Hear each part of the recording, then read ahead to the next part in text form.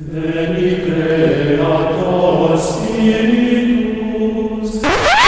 to the Popey Podcast you didn't know you needed, where we talk history through Pope-colored glasses and some of the craziest, most popular stories you've never heard of. It's a real joy for us to welcome you all here. I would like to invite each of you to listen. Do not be afraid. Pie Jesu Domine, dona eis requiem. This is a popular podcast. Do not be afraid. Welcome to the Popular History Podcast, history through Pope-colored glasses. My name is Greg, and this is episode 0.21b, Sayings of the Savior, Part 2, the sermon on the location defined by its relative elevation. All of these episodes are made to let us build our Pope-colored glasses so we can use the same lenses when we look at history together in the main show. If you're lost, start at the beginning. This episode is hitting your feeds because today, June 8th, is the solemnity of the Most Holy Body and Blood of Christ, also known as Corpus Christi. Or at least, it's that in areas where Corpus Christi hasn't been moved to this Sunday. I figure if I get the episode out now, you can observe the feast and listen to the episode on either date. And that's already the logic I quietly adopted for the Ascension, so I might as well be consistent. If you want to know more about Corpus Christi, I've got something for you to look forward to. Not only because, of course, the institution of the Eucharist is one of our upcoming mysteries, but also because I'm planning to offer summaries of the various solemnities on the Cardinal Numbers feed next year, so you'll have a chance to hear a quick history of all the solemnities relatively soon. This episode continues our reflection on the third luminous mystery of the Rosary, namely, the proclamation of the kingdom, which, for our purposes, means we're taking a look at the sayings of Jesus. And we're going a bit further along in our investigation of Jesus' words from the Synoptic Gospels, Matthew, Mark, and Luke, which we started last episode. And really, Mark is going to be getting short shrift today, because as those who don't actually need to listen to these episodes but are following along anyways have probably already guessed from the title, our main focus today is going to be the Sermon on the Mount, found only in Matthew, and the Sermon on the Plain, found only in Luke. Sorry, Mark. And I guess the found only in thing should probably be qualified because they are very much related to one another. Of the two, the Sermon on the Mount is certainly the more famous, so we'll take a look at it as our starting point. Even if it weren't, Matthew comes before Luke in the traditional ordering of the Gospels, so there's that. You might have noticed that I tend to follow the traditional ordering when listing the Gospels or when doing synoptic roundups. That traditional order is Matthew, Mark, Luke, and John, in case you hadn't noticed and were now curious. The last part of Matthew chapter 4 and the first part of Matthew chapter 5 sets up the immediate context of the Sermon on the Mount. It's worth noting that the section right before this is Jesus calling his first few disciples, which we'll go into in more detail later, but for now, just know we are officially very early in Jesus' public ministry. Gospel of Matthew. Jesus went throughout Galilee, teaching in their synagogues, proclaiming the good news of the kingdom, and healing every disease and sickness among the people. News about him spread all over Syria, and people brought to him all who were ill with various diseases, those suffering severe pain, the demon-possessed, those having seizures, and the paralyzed, and he healed them. Large crowds from Galilee, the Decapolis, Jerusalem, Judea, and the region across the Jordan followed him. Now, when Jesus saw the crowds, he went up on a mountainside and sat down. His disciples came to him, and he began to teach them. The Greg says... Now, it hardly seems worth interrupting when we're right on the cusp of the actual sermon, but, well, I want you to know what you're in for here. Grab popcorn and a drink, because these next 3 chapters are going to be about 2,500 words of bangers. I'm going to cut in and annotate periodically, because that's what I do in these episodes. If that thought annoys you, you can skip the rest of this episode and listen to the supplemental episode that's also being released today, which will present both the Sermon on the Mount and the Sermon on the Plain in all their glory, uninterrupted. Without further ado, let's let the Son of Man talk. Gospel of Matthew. Blessed are the poor in spirit, for theirs is the kingdom of heaven. Blessed are those who mourn, for they will be comforted. Blessed are the meek, for they will inherit the earth. Blessed are those who hunger and thirst for righteousness, for they will be filled. Blessed are the merciful, for they will be shown mercy. Blessed are the pure in heart, for they will see God.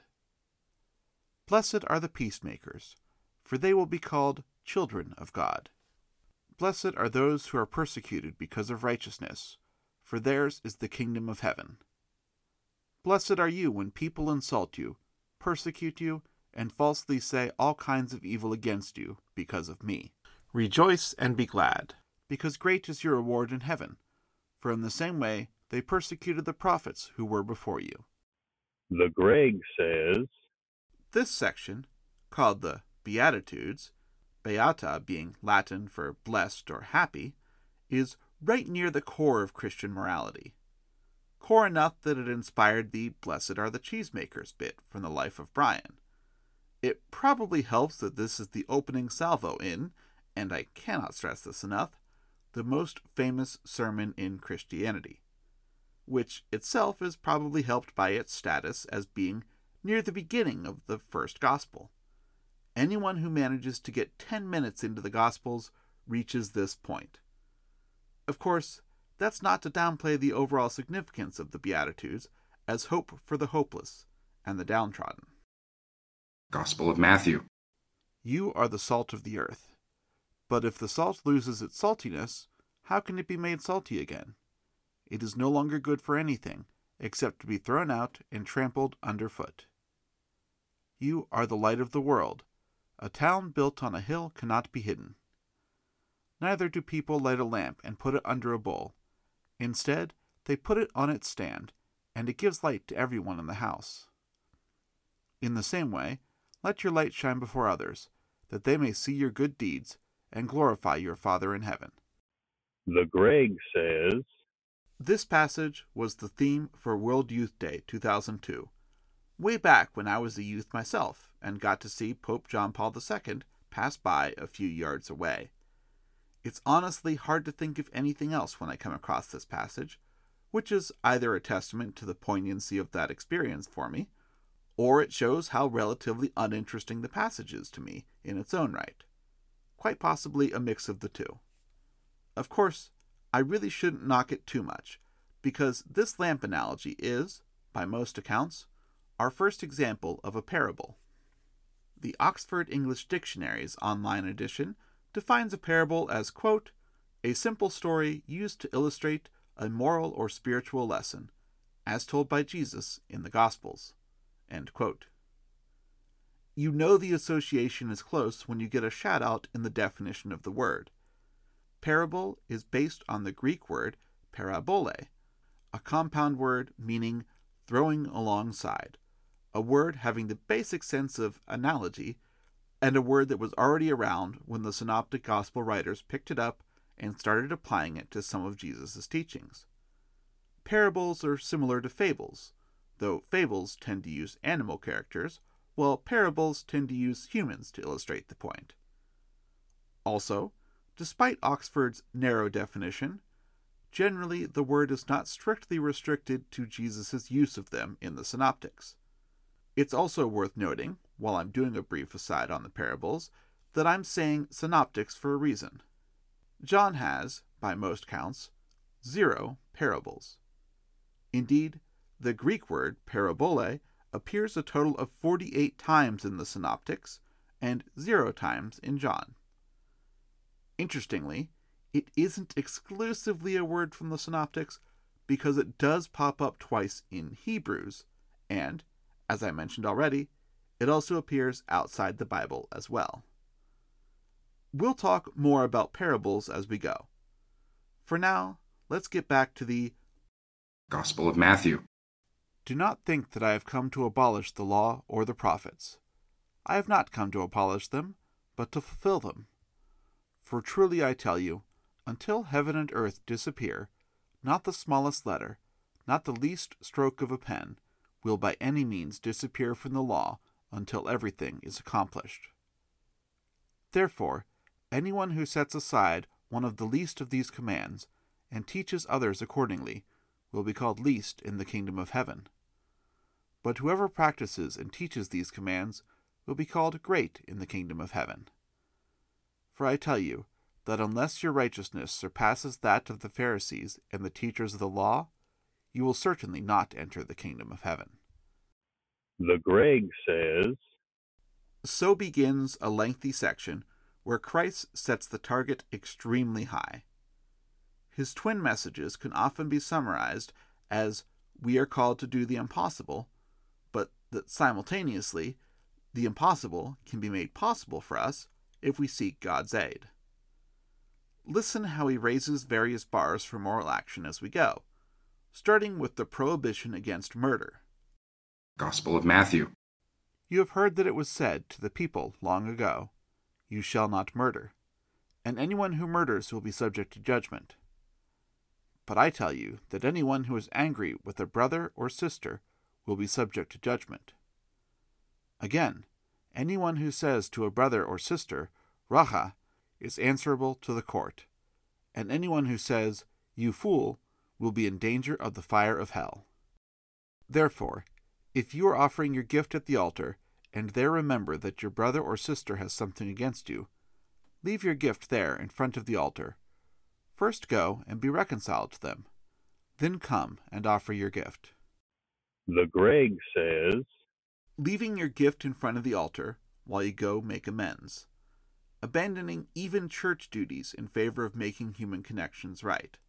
That's a hefty calling.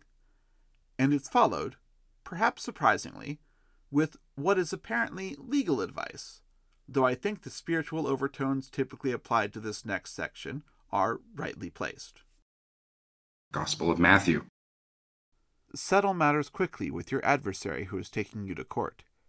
Do it while you are still together on the way, or your adversary may hand you over to the judge, and the judge may hand you over to the officer, and you may be thrown into prison. Truly, I tell you, you will not get out until you have paid the last penny. The Greg says, That last verse is often applied to purgatory, which we'll get into in depth in time. And for those thinking they're being especially clever, no, I looked it up, and the adversary here is not Ha-Shatan, aka Satan, or at least it's not the same word. For those wondering what I'm referring to, the reason one might suppose a connection is because the adversary is a euphemism for Satan elsewhere in the Bible, especially in the book of Job, if you can remember back that far. It is from Ha-Satan, meaning the adversary, that we get the word Satan. Up next, there's more amplification, this time of the prohibition against adultery. Here, Jesus is far from any cuddlier stereotypes. Gospel of Matthew. You have heard that it was said, You shall not commit adultery. But I tell you that anyone who looks at a woman lustfully has already committed adultery with her in his heart. If your right eye causes you to stumble, gouge it out and throw it away. It is better for you to lose one part of your body than for your whole body to be thrown into hell. And if your right hand causes you to stumble, cut it off and throw it away. It is better for you to lose one part of your body than for your whole body to go into hell. The Greg says, Various modern commentators tend to discount the possibility Jesus is being serious here. I don't see any reason not to take him at his word. Eyes to yourself, folks. Next, divorce gets the same treatment, though with one exception, and then oaths as well. Gospel of Matthew. It has been said, anyone who divorces his wife must give her a certificate of divorce. But I tell you that anyone who divorces his wife, except for sexual immorality, makes her the victim of adultery, and anyone who marries a divorced woman commits adultery. Again, you have heard that it was said to the people long ago, "Do not break your oath, but fulfill to the Lord the vows you have made." But I tell you, do not swear an oath at all, either by heaven, for it is God's throne, or by earth, for it is his footstool, or by Jerusalem, for it is the city of the great King. And do not swear by your head, for you could not make even one hair white or black. All you need to say is simply yes or no. Anything beyond this comes from the evil one. The Greg says, This next bit is familiar all around, from the eye for an eye of the Code of Hammurabi to, well, I guess with my established parameters, I'm technically assuming you actually haven't heard the phrase, turn the other cheek. Whether you have or you haven't, this is where that comes from, and the context explains the phrase pretty well. Gospel of Matthew. You have heard that it was said, eye for eye, and tooth for tooth. But I tell you, do not resist an evil person.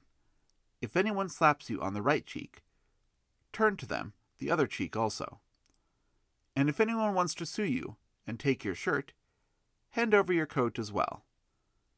If anyone forces you to go 1 mile, go with them 2 miles. Give to the one who asks you, and do not turn away from the one who wants to borrow from you. You have heard that it was said, love your neighbor and hate your enemy. But I tell you, love your enemies, and pray for those who persecute you, that you may be children of your Father in heaven. He causes his sun to rise on the evil and the good, and sends rain on the righteous and the unrighteous. If you love those who love you, what reward will you get? Are not even the tax collectors doing that? And if you greet only your own people, what are you doing more than others? Do not even pagans do that? Be perfect, therefore, as your heavenly Father is perfect. The Greg says, Oof! We'll be revisiting that last bit later on. In fact, let's go ahead and revisit it again, right now, for emphasis. Gospel of Matthew. Be perfect, therefore, as your heavenly Father is perfect. The Greg says, Okay, boldly on to the next chapter, Matthew 6, as the sermon continues with advice on how to go about being perfect.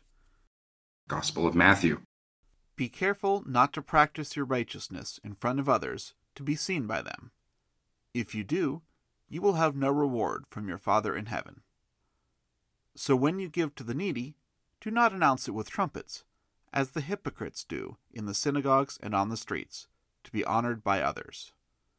Truly, I tell you, they have received their reward in full.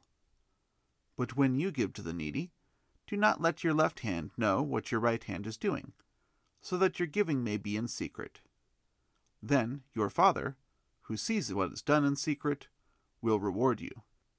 And when you pray, do not be like the hypocrites, for they love to pray standing in the synagogues and on the street corners to be seen by others.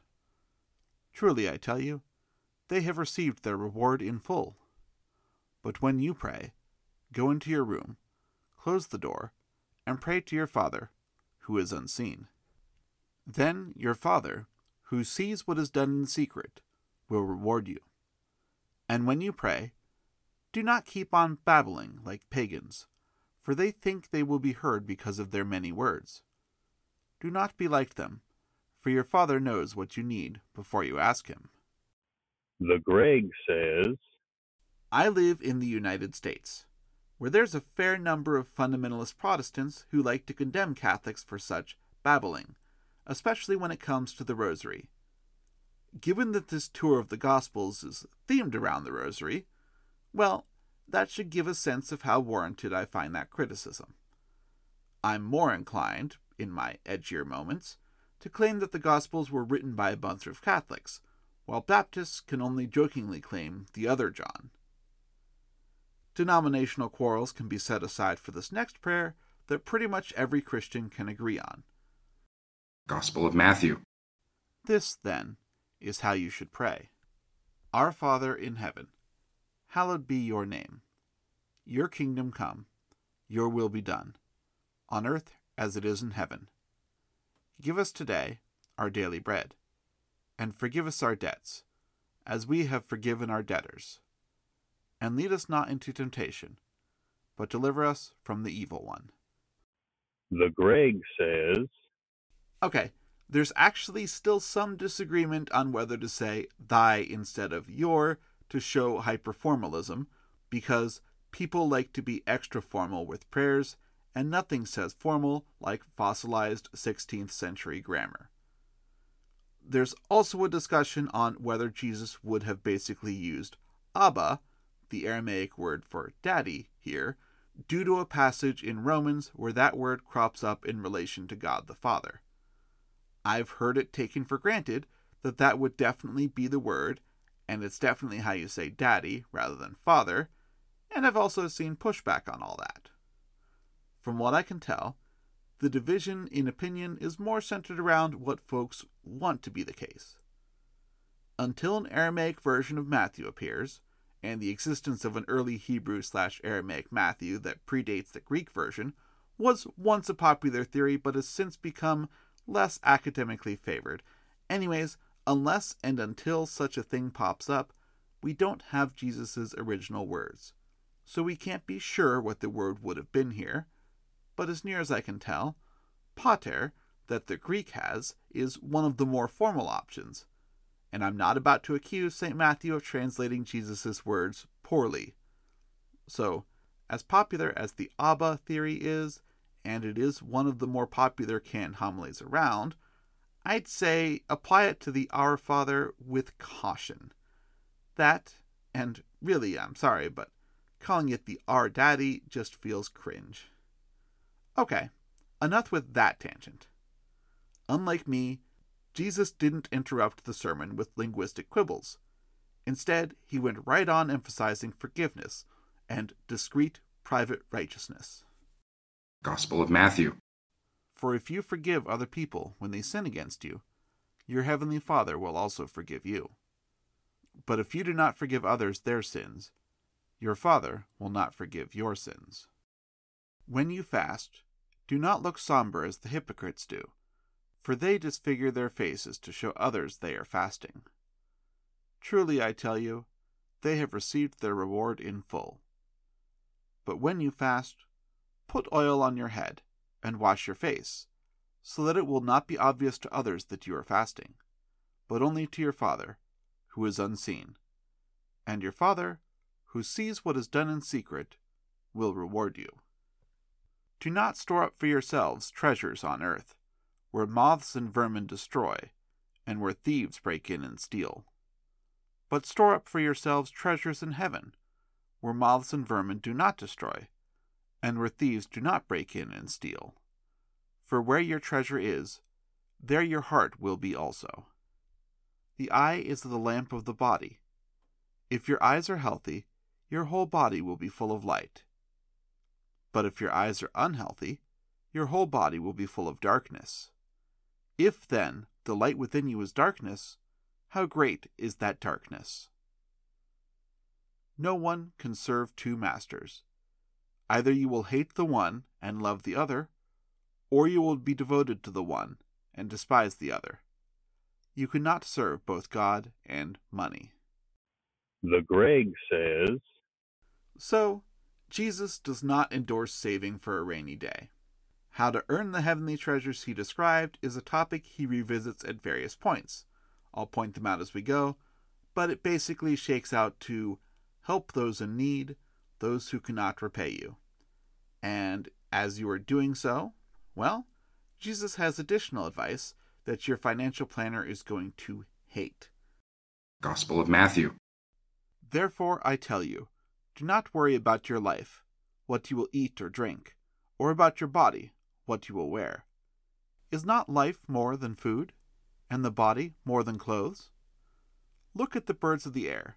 They do not sow or reap or store away in barns, and yet your heavenly Father feeds them. Are you not much more valuable than they? Can any one of you, by worrying, add a single hour to your life? And why do you worry about clothes? See how the flowers of the field grow. They do not labor or spin.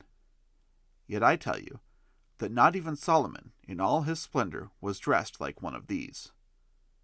If that is how God clothes the grass of the field, which is here today, and tomorrow is thrown into the fire, will he not much more clothe you, you of little faith?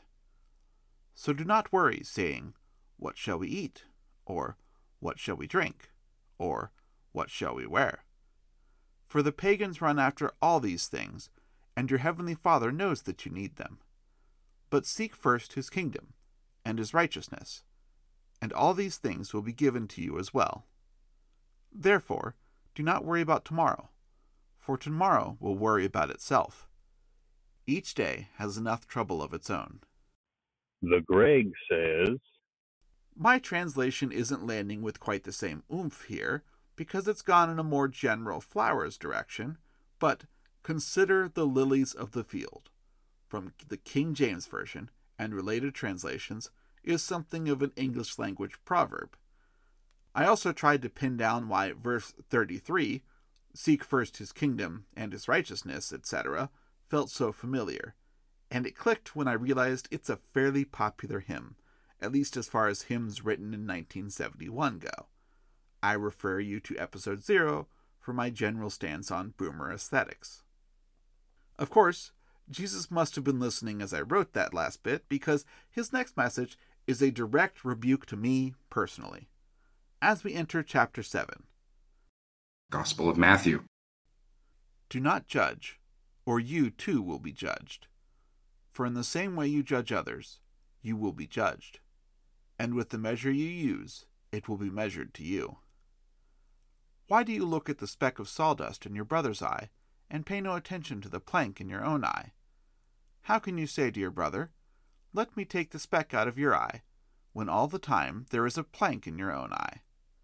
You hypocrite, first take the plank out of your own eye, and then you will see clearly to remove the speck from your brother's eye. The Greg says, I'm often citing this section, though as we just saw, I also often fail to practice what I preach. The next verse I am not so naturally inclined to consider, which is why it's all the more important to call it out here. Gospel of Matthew. Do not give dogs what is sacred. Do not throw your pearls to pigs. If you do, they may trample them under their feet and turn and tear you to pieces. The Greg says, In the end, I like to have hope for everyone. But if I get any negative reviews, I can just cite this verse, right? Maybe not.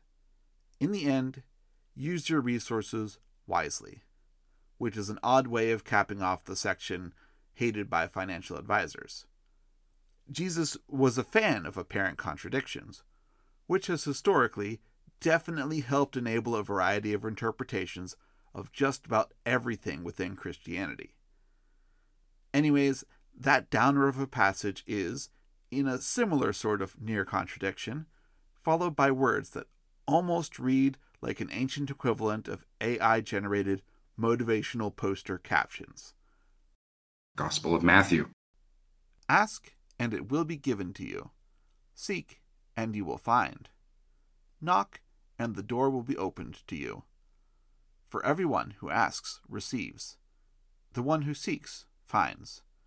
And to the one who knocks, the door will be opened. Which of you, if your son asks for bread, will give him a stone? Or if he asks for a fish, will give him a snake? If you then, though you are evil, know how to give good gifts to your children, how much more will your Father in heaven give good gifts to those who ask him? So in everything, do to others what you would have them do to you. For this sums up the law and the prophets. The Greg says, Here, buried in this sermon, that also includes the Our Father and the Beatitudes, is the Golden Rule in all its glory. Do unto others as you would have them do unto you. We had a similar but not exactly the same formulation when we were talking about the Great Commandment and the second which is like it in our first episode covering this mystery, and it's worth noting that this isn't something Christ is coming up with out of whole cloth. There are First Testament precursors here, such as Tobit 4:15, quote, "Do to no one what you yourself dislike," end quote, and Sirach 31:15, quote, "Recognize that your neighbor feels as you do, and keep in mind your own dislikes," end quote. Now, if you're thinking neither Tobit nor Sirach are actual scripture, I'll remind you to put on your Pope-colored glasses and see that the Deuterocanon is just as much scripture as every other part of the Bible from that Catholic perspective. Outside scripture, precursors for the Golden Rule are simply too numerous to list. Basically, everyone who talks morals has some version of it, many predating Christianity by a comfortable margin.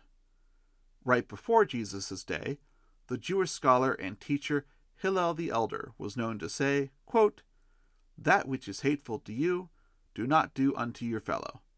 That is the whole Torah. The rest is the explanation. Go and learn." End quote. There's even something of a modern attempt to improve on the Golden Rule in the form of the Platinum Rule. Do unto others as they would have you do unto them, which is fair enough in terms of business advice. As uncomfortable as I am with the idea of improving on Christ's words, it's not a bad modification by any means, though I think the counter-argument that the recipient's personal preference should already be baked into the application of the Golden Rule is fair. Next up, we have Jesus coming back to a challenging stance, calling those who would follow him to a difficult discipline. Gospel of Matthew. Enter through the narrow gate. For wide is the gate, and broad is the road that leads to destruction, and many enter through it. But small is the gate, and narrow the road that leads to life, and only a few find it. The Greg says, Then things take a darker tone. Gospel of Matthew. Watch out for false prophets. They come to you in sheep's clothing, but inwardly they are ferocious wolves. By their fruit you will recognize them. Do people pick grapes from thorn bushes, or figs from thistles? Likewise, every good tree bears good fruit, but a bad tree bears bad fruit. A good tree cannot bear bad fruit, and a bad tree cannot bear good fruit. Every tree that does not bear good fruit is cut down and thrown into the fire. Thus, by their fruit you will recognize them. Not everyone who says to me, Lord, Lord, will enter the kingdom of heaven, but only the one who does the will of my Father, who is in heaven. Many will say to me on that day, Lord, Lord, did we not prophesy in your name, and in your name drive out demons, and in your name perform many miracles? Then I will tell them plainly, I never knew you. Away from me, you evildoers. Therefore, everyone who hears these words of mine and puts them into practice is like a wise man who built his house on the rock. The rain came down, the streams rose, and the winds blew and beat against that house. Yet it did not fall, because it had its foundation on the rock. But everyone who hears these words of mine and does not put them into practice is like a foolish man who built his house on sand. The rain came down, the streams rose, and the winds blew and beat against that house, and it fell with a great crash. The Greg says, That whole section is a challenge for me, and my desire for a near universalist perspective runs against Christ's words here. But with God, all things are possible, as Jesus also says, so I cling to hope for others as the surest route to hope for me. The builder analogy goes down as a parable in our main big list of parables. It's actually omitted in favor of the log/spec analogy in our alternative list because there's a ton of different ways to count parables and there's not really a settled approach. For our purposes, we'll be relying on our main list, linked in the show notes, but I'm going to include the alternative list as well to show that there are other interpretations. Some things, like the Good Samaritan, make every list of parables you'll find, but you can find probably 100 overall that make some but not all lists, and you can definitely find more than 100 different lists of parables. Chapter 7 finishes with a bit of a mic drop for Jesus. Quote, Gospel of Matthew. When Jesus had finished saying these things, the crowds were amazed at his teaching, because he taught as one who had authority, and not as their teachers of the law. The Greg says... Now, I could simply let that be the end of this episode, but I'd like to get through all of this eventually, so I don't just want to do the minimum necessary. So let's go ahead and look at the Sermon on the Plain, and see what's the same and what's different. And I'll also have that supplemental I mentioned, with uninterrupted versions of both of these sermons for you to enjoy as well. Alright, let's go ahead now and get into the context for the Sermon on the Plain. Quote, Gospel of Luke. He went down with them, and stood on a level place. A large crowd of his disciples was there, and a great number of people from all over Judea, from Jerusalem, and from the coastal region around Tyre and Sidon, who had come to hear him and to be healed of their diseases. Those troubled by impure spirits were cured, and the people all tried to touch him, because power was coming from him, and healing them all. Looking at his disciples, he said, Blessed are you who are poor, for yours is the kingdom of God.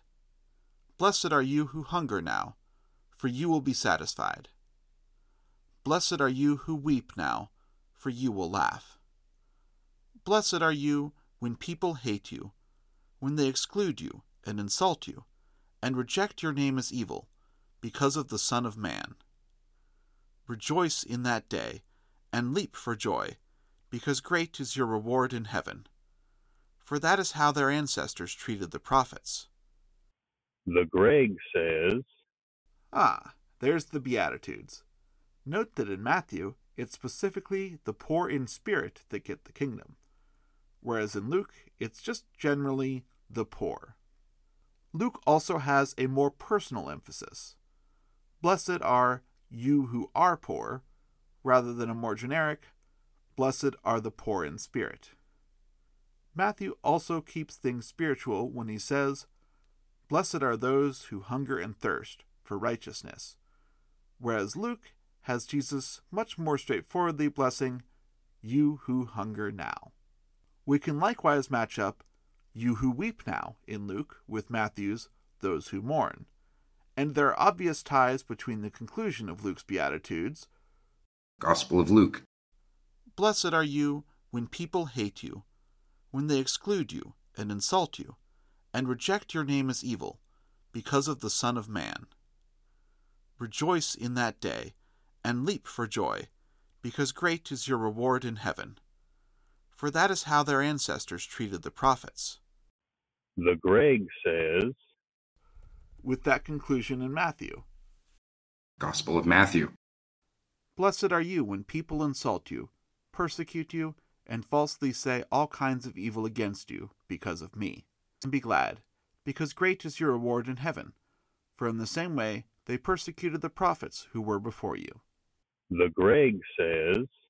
Matthew's Beatitudes, much like his overall relative elevation-specific sermon, are longer. Luke says nothing about the famous inheriting the earth the meek are supposed to do in Matthew, for example. Luke is also silent on what happens with the merciful, the pure of heart, and the peacemakers. Next, Luke goes off in a notably different direction, one that we didn't see in Matthew. This is the plain, after all. Unlike those lofty folks getting the elevated Sermon on the Mount, the plain keeps it level by serving up some woes alongside the Beatitudes. Quote, Gospel of Luke. But woe to you who are rich, for you have already received your comfort. Woe to you who are well fed now, for you will go hungry. Woe to you who laugh now, for you will mourn and weep. Woe to you when everyone speaks well of you, for that is how their ancestors treated the false prophets. The Greg says, Then we jump ahead, past the flavorless salt and the hidden lamp things, though those do make their way into Luke eventually, past the amplifications of old prohibitions, until we get to the one where we're supposed to love our enemies, and more. Gospel of Luke. But to you who are listening, I say, love your enemies, do good to those who hate you, bless those who curse you, pray for those who mistreat you. If someone slaps you on one cheek, turn to them the other also. If someone takes your coat, do not withhold your shirt from them. Give to everyone who asks you, and if anyone takes what belongs to you, do not demand it back. Do to others as you would have them do to you. The Greg says, From turning the other cheek to the golden rule, that is a beast of a paragraph. And then we get something of an explanation for why, and how it all works cosmically. Gospel of Luke. If you love those who love you, what credit is that to you? Even sinners love those who love them. And if you do good to those who are good to you, what credit is that to you? Even sinners do that. And if you lend to those from whom you expect repayment, what credit is that to you? Even sinners lend to sinners, expecting to be repaid in full. But love your enemies, do good to them, and lend to them without expecting to get anything back. Then your reward will be great, and you will be children of the Most High, because He is kind to the ungrateful and wicked. Be merciful, just as your Father is merciful. Do not judge, and you will not be judged. Do not condemn, and you will not be condemned. Forgive, and you will be forgiven. Give, and it will be given to you. A good measure, pressed down, shaken together, and running over, will be poured into your lap. For with the measure you use, it will be measured to you. The Greg says, That there is another well-worn paragraph with a particularly famous conclusion, one which we also saw in Matthew. Luke does go deeper into how heavenly reward is connected to unpaid good deeds, and mercy being the result of mercy. We then get a brief analogy that Luke explicitly labels a parable, which neither of our lists of parables include, just to give us an example of how fuzzy and inconsistent enumerations of parables can be. In this case, it's probably because it's so short. The parable lists tend to favor including longer ones. For what it's worth, most of this last section followed the gist of Matthew, though not completely verbatim. The next few lines, though, are unique to Luke. Gospel of Luke. He also told them this parable. Can the blind lead the blind? Will they not both fall into a pit? The student is not above the teacher, but everyone who is fully trained will be like their teacher. The Greg says, Next up, we've got an exact duplication of the beginning of Matthew 7, the speck and the log, which you could argue is the actual parable Luke was referring to if we dismissed the last few lines as build-up, rather than a short parable and then an aside. But in that case, things are even more odd, because our secondary listing of parables only includes the speck and the log as a parable under Matthew, even though the text is literally the exact same in both Matthew and Luke. Our primary list of parables omits it completely. I'll let you decide which gospel I'm reading from next, as those sections are, like I said, literally the same in Matthew and Luke, so you might as well say Q if you believe in Q. Q Gospel. Why do you look at the speck of sawdust in your brother's eye, and pay no attention to the plank in your own eye? How can you say to your brother, Brother, let me take the speck out of your eye, when you yourself fail to see the plank in your own eye? You hypocrite! First take the plank out of your eye, and then you will see clearly to remove the speck from your brother's eye. The Greg says, The next section of Luke is another close but not verbatim repeat of content from Matthew. For comparison, here's Matthew chapter 7, verses 16 to 20. Gospel of Matthew. By their fruit you will recognize them. Do people pick grapes from thorn bushes, or figs from thistles? Likewise, every good tree bears good fruit, but a bad tree bears bad fruit. A good tree cannot bear bad fruit, and a bad tree cannot bear good fruit. Every tree that does not bear good fruit is cut down and thrown into the fire. Thus, by their fruit you will recognize them. The Greg says, And here's Luke, chapter 6, verses 43 to 45. Gospel of Luke. No good tree bears bad fruit, nor does a bad tree bear good fruit.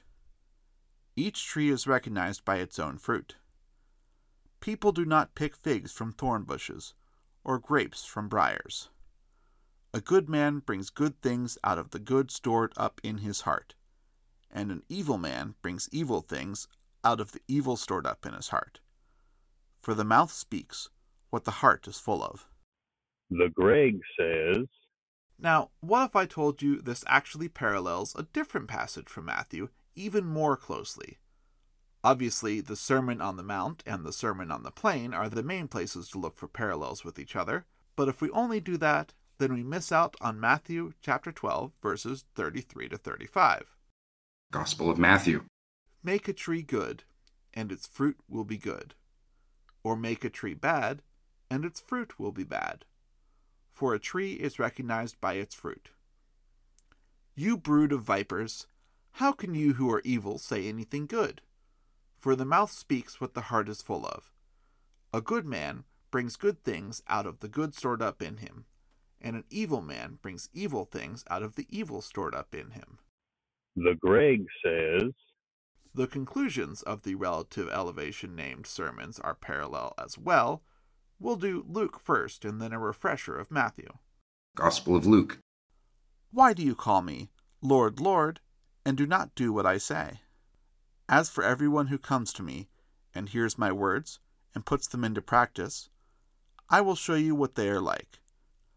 They are like a man building a house who dug down deep and laid the foundation on rock.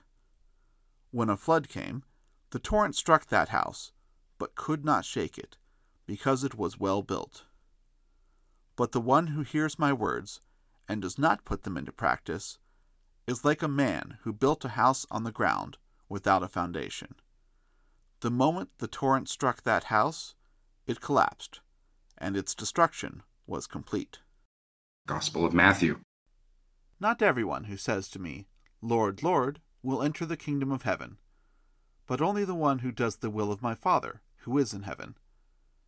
Many will say to me on that day, Lord, Lord, did we not prophesy in your name, and in your name drive out demons, and in your name perform many miracles?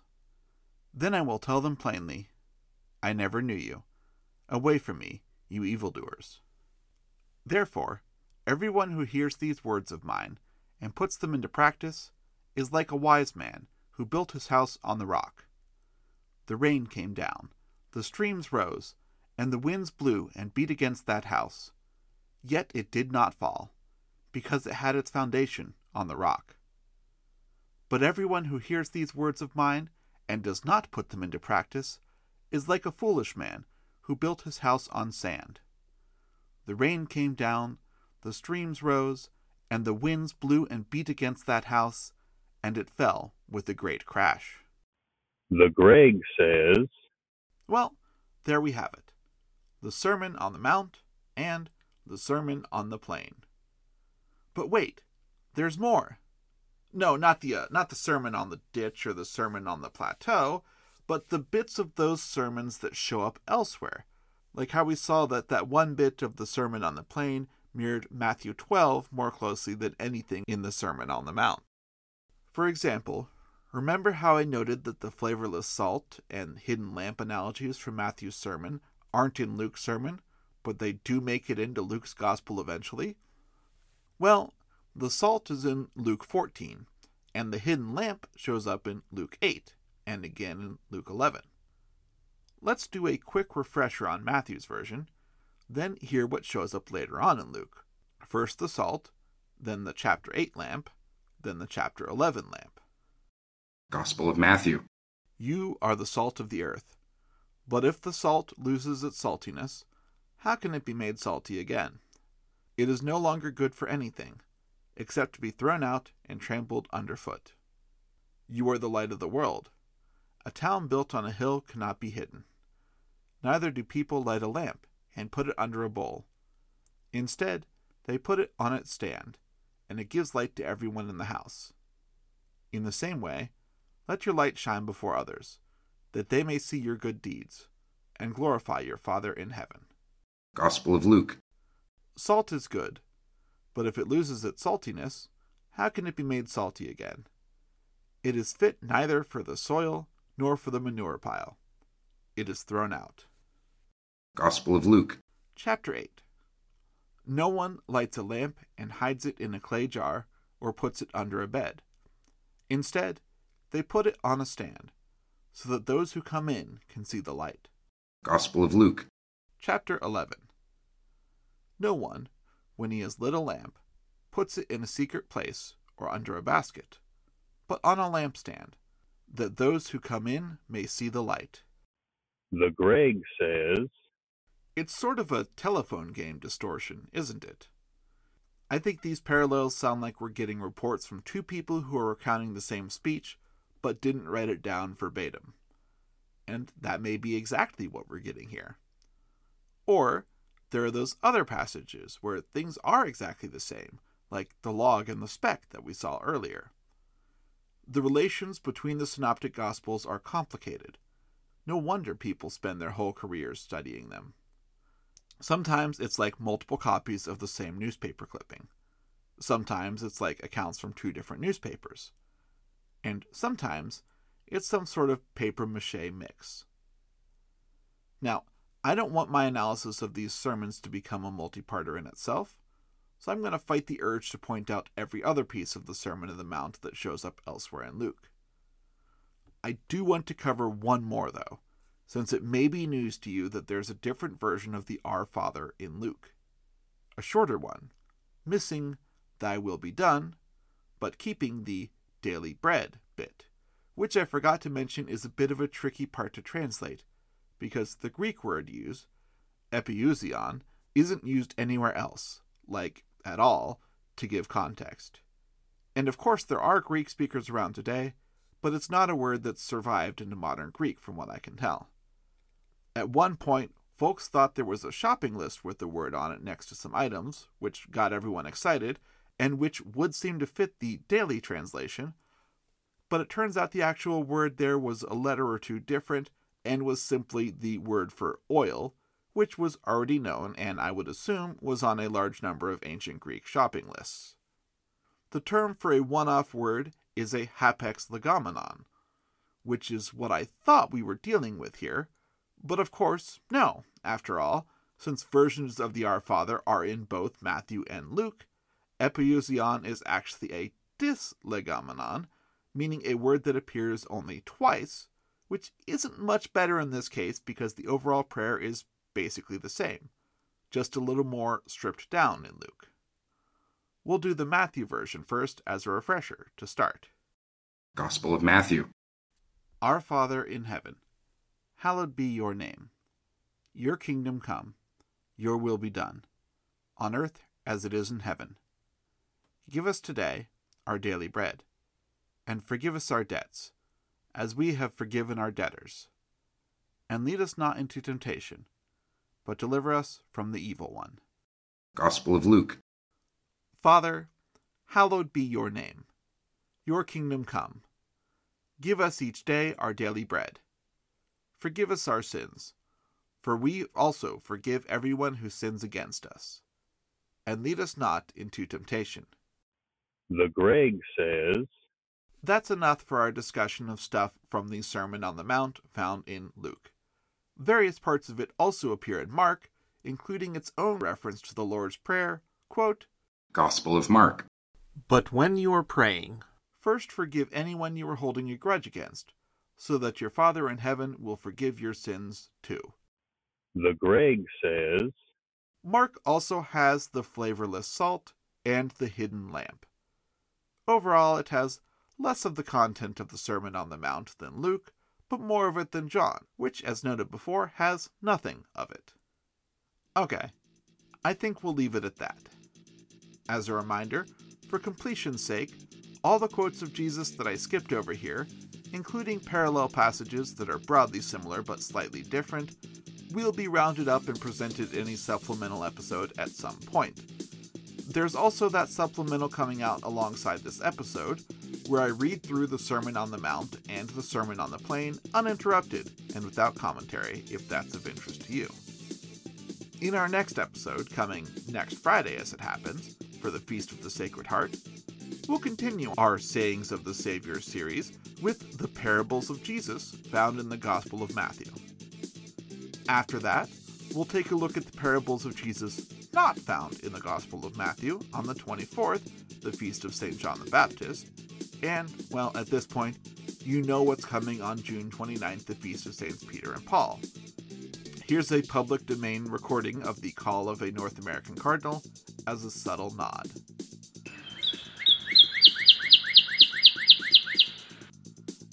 Today, I want to give special thanks to my vocal talent, Sean and Walter, who have been getting a workout lately.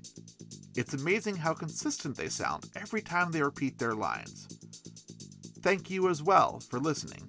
Be sure to tell your friends, and God bless you all.